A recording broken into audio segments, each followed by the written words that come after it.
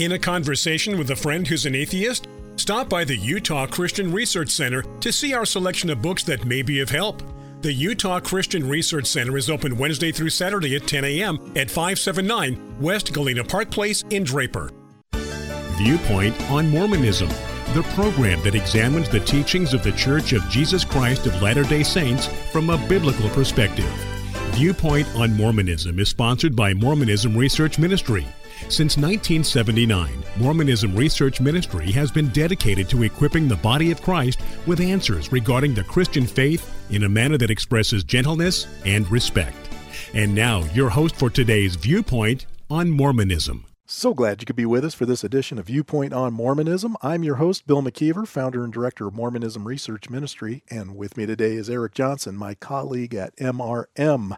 Books that were given away by the First Presidency between the years 1981 and 2017. That's what we've been looking at for several shows now. And today we're going to switch gears a little bit and start honing in on a particular book. Whereas before, we have been kind of looking at topics and comparing what all the various books had to say on a given topic.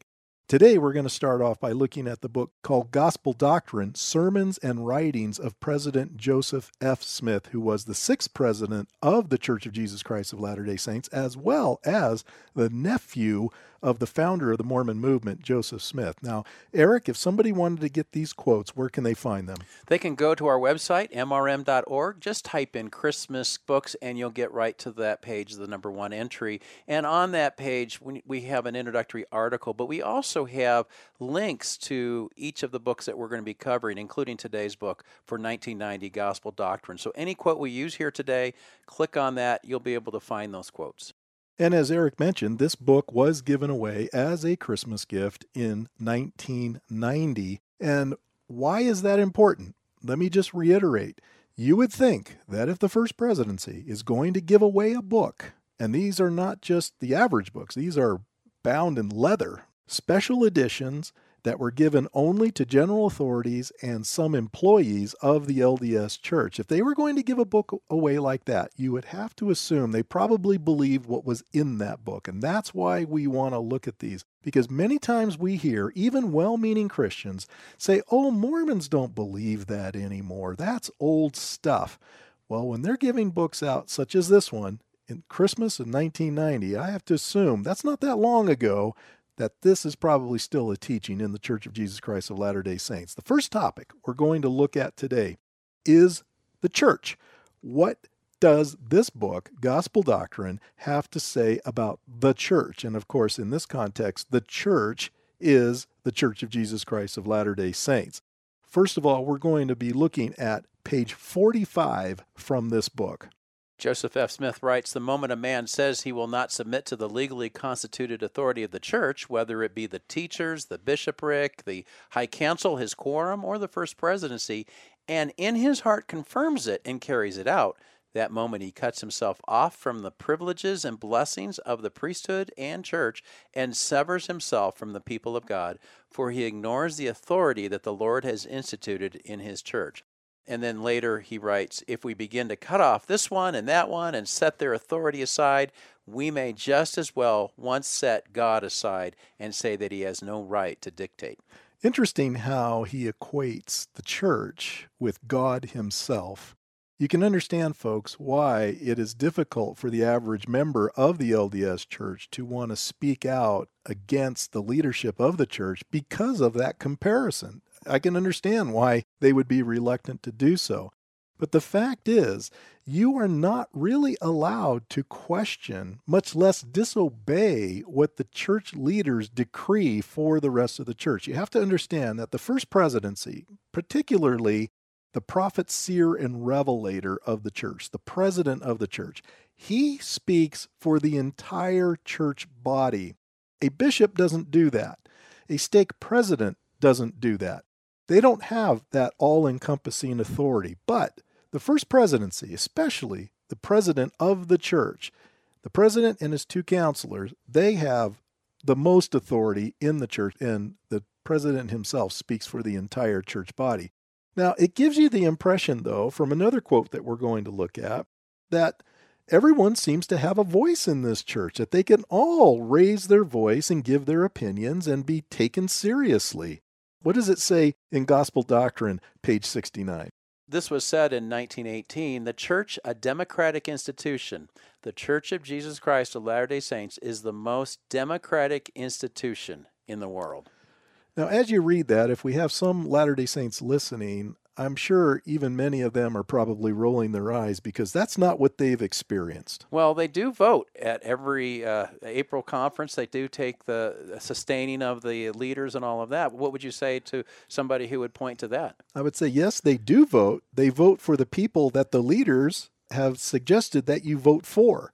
You're not allowed to pick your own person, let's say to be an apostle in the Mormon church or to even be a part of the first presidency. That's all done by the leadership. And even when they do vote, they're supposed to all raise their hand in the sign of the square. But yet, if they disagree, and sometimes that does happen, I remember hearing in General Conference, there were some controversial things going on at the time, and there were some loud voices that voted against a particular issue. And they were basically told to take it up with their stake president, but they just kind of moved along. Nothing to see here. Let's keep going. In the Christian church, we do have different what's called polities. These are church governments. One polity would be a congregational polity where there is voting. A lot of Baptist churches would hold to that. We also have many Protestant churches who would hold to the eldership. I would say this is more of an eldership than it is of a congregational led church, because the members can certainly tell their stake president what concerns they have, but they're not going to necessarily listen to them, and they have no vote. So it's really not a democratic institution.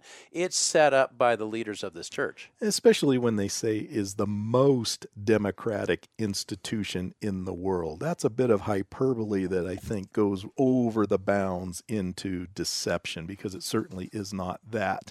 What does this book have to say about Mormonism? Now, we know that Mormonism, since Russell M. Nelson became president in 2018, is a word that Latter-day Saints are not supposed to use, even though it's been used throughout its history. This happens to be one of those cases, even though I will admit Mormonism is in quotation marks. But on page 72, it says Mormonism defined. What does it say? I desire to say that Mormonism, as it is called, is still, as always, nothing more and nothing less than the power of God unto salvation unto every soul that will receive it honestly and will obey it. Now, that phrase, the power of God unto salvation, if you're familiar with the book of Romans, particularly chapter 1, that may sound a little bit familiar to you. But I want you to notice that phrase comes up again on page 97. He says, I thank God for Mormonism, so-called. It is the power of God unto salvation. It is the duty of every Latter-day Saint to know of its truth and to exemplify it. Its destiny is to overwhelm error and supplant it with righteousness and peace. Now let's look at Romans 1:16, where we find that expression being used. Here's how it reads in its proper context. Paul writes, For I am not ashamed of the gospel. Now, do you think he's really talking about the restored gospel of Mormonism in this context? I am not ashamed of the gospel, for it is the power of God for salvation to everyone who believes. And he's going to make a very strong case that an individual is justified by their faith in what Christ did for them. Not in a church, not in their works. He goes on to say, to everyone who believes, to the Jew first and also to the Greek, for in the righteousness of God is revealed from faith to faith, as it is written, the righteous shall live by faith. Does Mormonism really do that? No, and it's interesting. Joseph F. Smith says he thanks God for Mormonism. It is the power of God unto salvation. Completely different meaning from what you're reading in Romans chapter 1. Yeah, he switches the system of Mormonism with what Paul has as the gospel. They're not the same. Now, a Mormon might want to argue that they are, but see, that's the whole debate. When we look at the teachings of Mormonism and their claim to have a restored gospel, it teaches things that conflict with the New Testament understanding of the gospel. Another citation that Smith gives on page 412 of Gospel Doctrine, the church is not partisan. The Church of Jesus Christ of Latter-day Saints is no partisan church. It is not a sect. It is, and then in all in capitals, the Church of Jesus Christ of Latter-day Saints. It is the only one today existing in the world that can and does legitimately bear the name of Jesus Christ and his divine authority. And of course, that's their own personal opinion. And because they do believe that their church is the only true church, naturally they're going to draw that conclusion. But again, I would say that that is something that's worth debating. And that's what has been debated ever since Mormonism came on the scene in the early 19th century. They can say anything they want about themselves, but the question remains, is what they're saying actually true? Page 94 of Gospel Doctrine, Joseph F. Smith says, Latter-day Saints are law-abiding. I wish to enter here my avowal that the people called Latter-day Saints, as has often been repeated from this stand, are the most law-abiding, the most peaceable, long-suffering, and patient people that can today be found within the confines of this republic, and perhaps anywhere else upon the face of the earth. And we intend to continue to be law-abiding so far as the constitutional law of the land is concerned, and we expect to meet the consequences of our obedience to the laws and commandments of God like men. These are my sentiments briefly expressed upon this subject. If he had said that Latter-day Saints are very law-abiding, I probably wouldn't have a problem with that sentence. But when you say you're the most law-abiding, the reason why I think that statement becomes somewhat ridiculous is the year that it was given, 1882. The Mormon Church is right smack dab in the middle of practicing plural marriage. They won't officially say they're going to abandon it until 1890. Now, the Edmunds Anti-Polygamy Act comes out in March of 1882. We're not exactly sure what issue this Deseret Weekly News is, but if it was said after March of 1882, that makes the statement even more suspect. But let's just ignore the Edmunds Anti-Polygamy Act of 1882. Let's go back to the Moral Anti-Bigamy Act of July 8, 1862. A congressman by the name of Justin Morrill put this thing together, and it was meant to punish and prevent polygamy in the United States territories. Abraham Lincoln signed it, but because the country was engaged in a civil war, it was basically a part of law, but it was not going to be enforced by the government if the Mormons stayed out of the Civil War conflict, which they did. Now, after the war was over, things started changing. We had not only the Edmunds Act of 1882, but then you had the Edmunds-Tucker Act, which came about a few years later. And eventually, in 1890, the Mormon Church had to come up with a manifesto and at least officially say they were going to no longer practice polygamy, although we know that that really wasn't true.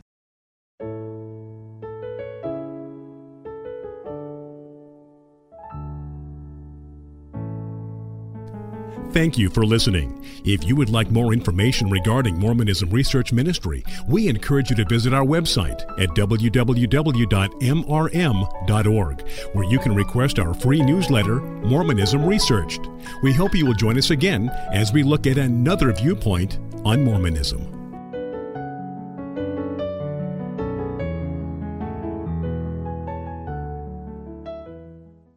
As with most Christian organizations, Mormonism Research Ministry depends on the generous financial support of friends like you. If you like what we do and how we do it, would you consider helping MRM meet its financial obligations? Merely go to our website, mrm.org. At the right, you'll see a donate button. Click there and follow the instructions. MRM is a Christian nonprofit 501c3 organization, and your gifts are tax deductible. Not only that, they are greatly appreciated. Thank you for your support of this ministry.